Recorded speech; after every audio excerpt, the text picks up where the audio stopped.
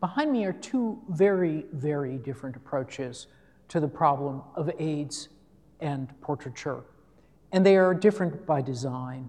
They have two different publics, and they have two different politics. Over my shoulder is an image by David Wojnarowicz, the great activist artist, who in this instance literally found a patch of dry ground, excavated a trench, buried his own face, and shot himself as if in a grave. Wojnarowicz, from the beginning of the plague, came to understand his work as shocking us out of our complacency, exposing the twin defects of homophobia and racism that had made America over into essentially two different countries, one fully aware of the effects of the plague, and the other one as if in a bubble, unaware of mass suffering in other communities, in other places. Wojnarowicz wanted to aggressively push his perspective. But the other artist here, Felix Gonzalez-Torres, took a different approach. Softer, more indirect, not less political, but less obviously so.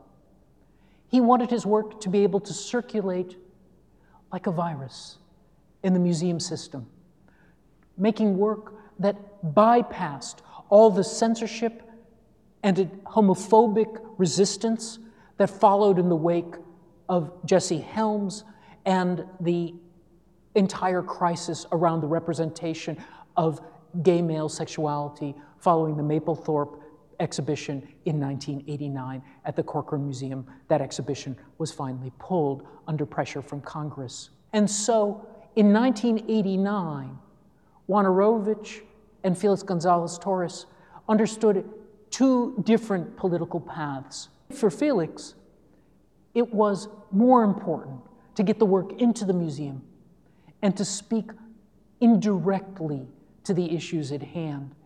In offering us, as he does here, a portrait of Ross in LA, his partner at his healthy weight of 175 pounds. Gonzalez-Torres gives us an emblem of the AIDS crisis that works subtly. When we put that candy in our mouth, we participate in the diminishment directly and personally of his partner. We also engage in the Catholic ritual of communion. And we also potentially take contagion into ourselves. In an era which cleaved gay from straight and even more powerfully, AIDS from non-AIDS, this is an image that brings us close, brings us into contact, makes us realize that we are the cause of his partner's diminishment. But this picture, instead, doesn't want to operate in indirect terms. It wants to scream. Its keynote is rage and horror.